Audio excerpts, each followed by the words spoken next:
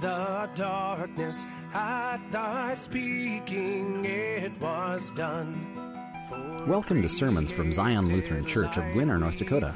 Zion Lutheran Church is committed to the message of Christ crucified for the forgiveness of sins, for the church and the world. The following sermon is from Reverend Dr. Matthew Richard.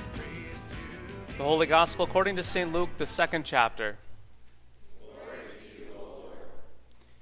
And his father and his mother marveled at what was said about him. And Simeon blessed them and said to Mary his mother, Behold, this child is appointed for the fall and rising of many in Israel, and for a sign that is opposed.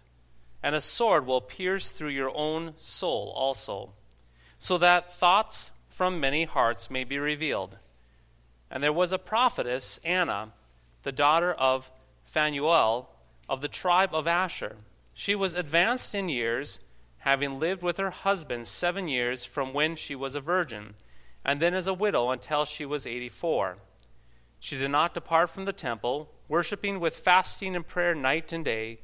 And coming up at that very hour, she began to give thanks to God, and to speak of him to all who were waiting for the redemption of Jerusalem.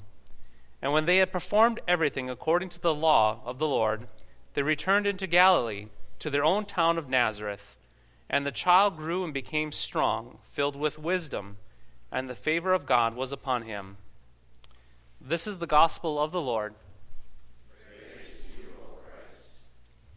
In the name of Jesus, amen. My friends, you and I would be pretty hard-pressed to find a person who is offended by the story of Christmas, the story of Jesus' birth in Bethlehem. Now, they are out there, but frankly, I do not believe that there are too many of these so-called Scrooges and Grinches that oppose the Christmas story. You see, even the most hardcore atheists seem to have that soft spot in their hearts for the story of Mary and Joseph, the animals, the manger, the little Jesus in that manger, and of course those angels. We see the evidence for this in the church. Yes, we see the evidence of this in the church and its attendance each Christmas season. Every single Christmas, the church seems to fill up with all sorts of people, believers and unbelievers, non-believers alike, who want to hear the story of Christmas. And for that brief moment on Christmas Eve, it seems that everyone is united. It appears that all is well. Everyone is happy. Everyone is content, relaxed, and unified around that story of Christmas. Now, these sentimental and nostalgic feelings wear off quite quickly, though. Yes, they wear off rather quickly when we read Luke's gospel and hear from the prophet Simeon. Now, it isn't that Simeon wants to be a Scrooge, and it is not that he wants to be a Grinch, but instead Simeon is drawing attention to a phenomenon, yes, a phenomenon that cannot be escaped or overlooked. Simeon is pointing out a fact, that the child he is holding in his arms has been appointed for the rising and the falling of many. He is stating that the baby Jesus in his arms is a sign, we could say a target that will be opposed. In other words, Simeon is saying to Mary that the people will stumble and take offense at Jesus. People will fall and rise, curse and speak against Christ. They will slander and condemn Jesus' words. They will oppose his works, his ways, and his life. It could be said that Simeon saw the cross looming. When Simeon held the baby Jesus in his arms, he saw a shadow of the cross off in the distance, the cross with its conflict and its tension. And so, this morning, Simeon shows us this Christmas season that with the birth of Jesus, conflict comes. Yes, conflict will come about not because Jesus is some sort of troublemaker, but because he is light and he is truth. You see, dear friends, whenever Jesus and his word go forth, people will divide. Yes, they will divide into two groups. Some will receive it with joy, and others will be offended and begin to hate and persecute. It is like this because people love the darkness and hate the light. People love to believe their own lies and are offended by truth.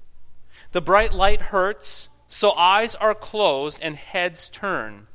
The truth hurts, as they say, so ears close and angry faces are made. And so that baby that was born and laid in the manger was like a target. The baby Jesus, who rested in Simeon's arms, had crosshairs upon him. Just as guns and bows aim at targets so that their bullets and arrows do not hit anything but that target itself, so everyone's sinful old Adam, sinful old nature, aims at Jesus. Over the years, I have had the opportunity to speak to many seminarians, that is, those training for the ministry of being a pastor. And typically what ends up happening is that I get asked many times from them about tips and pointers on what it takes to be a faithful pastor, to which I usually say something like this. If you want to have a comfortable pastoral ministry, do just this. Water down God's law and change the focus from Jesus to the person in the pew. In fact, if you want ease, just try to avoid Jesus and his word altogether. The old sinful nature loves this. Weakened law and a man-centered false gospel gives the sinful old nature all sorts of room to play. In other words, watered down law doesn't make anyone feel bad about sin, and focusing the sermon not on Jesus but on the person in the pew makes people feel really, really special. It makes them feel like they have the ability and the power to control their own destiny. Indeed, with this kind of preaching, nobody in the church will get angry with the preacher. But instead, this kind of sermon will be a relief to the old Adam, the sinful nature. And the sinful nature will become giddy and jump for joy. Yes, the old Adam loves this kind of watered-down law and man-centered pretend gospel. And then I go on to say this. However, when the exact opposite happens, when you proclaim Christ and his word, when the law kills people and the gospel unconditionally gives faith, well, fasten your seatbelts. Yes, fasten your seatbelts, for people will either defend their old Adam by attacking or by leaving the church, whereas others will be brought to rubble, where in the midst of the debris, they will see Jesus. Truly, when a stern law and a sweet gospel are properly preached and proclaimed, the sheep will come to their painful end, their sinful nature will fall to pieces, but then in that midst of all those pieces, they will learn to hear and see that they are not abandoned, but left with Jesus, and with Jesus raised anew. What all this means is this. When someone proclaims that Jesus Christ is the Redeemer of the world, when Christ is proclaimed as the only mediator, the only advocate, the only Savior of this world, and his holy gospel is the power of God to save all who believe in it, then be ready, my friends, for there will be opposition. Yes, be ready and be prepared, for people will oppose Jesus and come up with all sorts of opinions and ideas and alternatives to prop up their old sinful Adam. Be ready to watch Jesus become a target of attack. And be ready, if you are proclaiming Jesus, to be attacked as well. You see, dear friends, it is impossible to escape affliction if you wish to be a faithful servant of the Lord. It is impossible not because Jesus delights in causing disruption, but because Jesus is light and truth coming into the darkness and coming into falsehood. And as it has already been stated, darkness and falsehood cannot comprehend light and truth, but instead attack.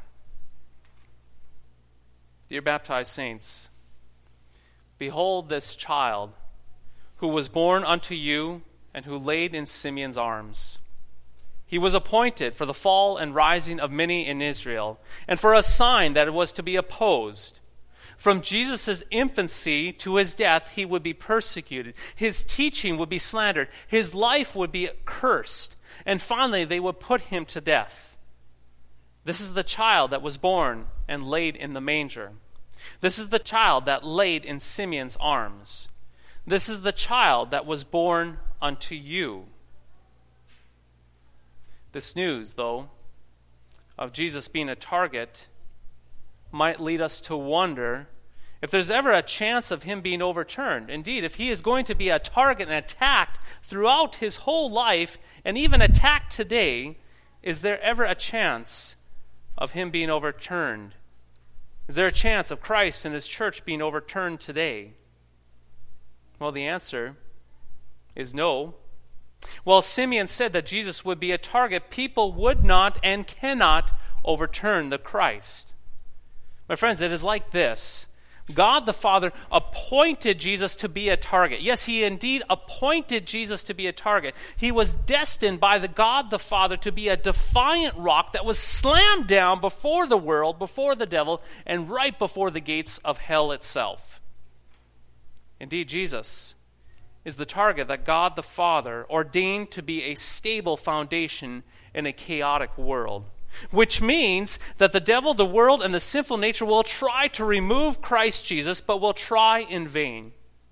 Yes, the devil will hiss at the rock, the world will charge at the rock, and the sinful nature will try to climb on top of the rock, but none of them, I repeat, none of them will be able to accomplish anything. The devil's fangs will break against the rock, the world will collide and fall, and the sinful nature will fall on its back. They cannot harm the rock, but only prove their own futility. So, dear baptized saints, behold the child that was born unto you for your rising and for your falling. Behold the one who took you and drowned you and your sinful old Adam in the water of your baptism and then brought you out anew. Behold, the same Jesus that was laid in Simeon's arms is now put in your hands and upon your lips and your mouth in the Holy Supper. Behold, the target who takes your sin. Behold, your salvation that was prepared for you. Behold, the one that cannot be overturned. Behold, unto you a child was born, Christ Jesus, your Lord, your Savior, your Redeemer. Amen.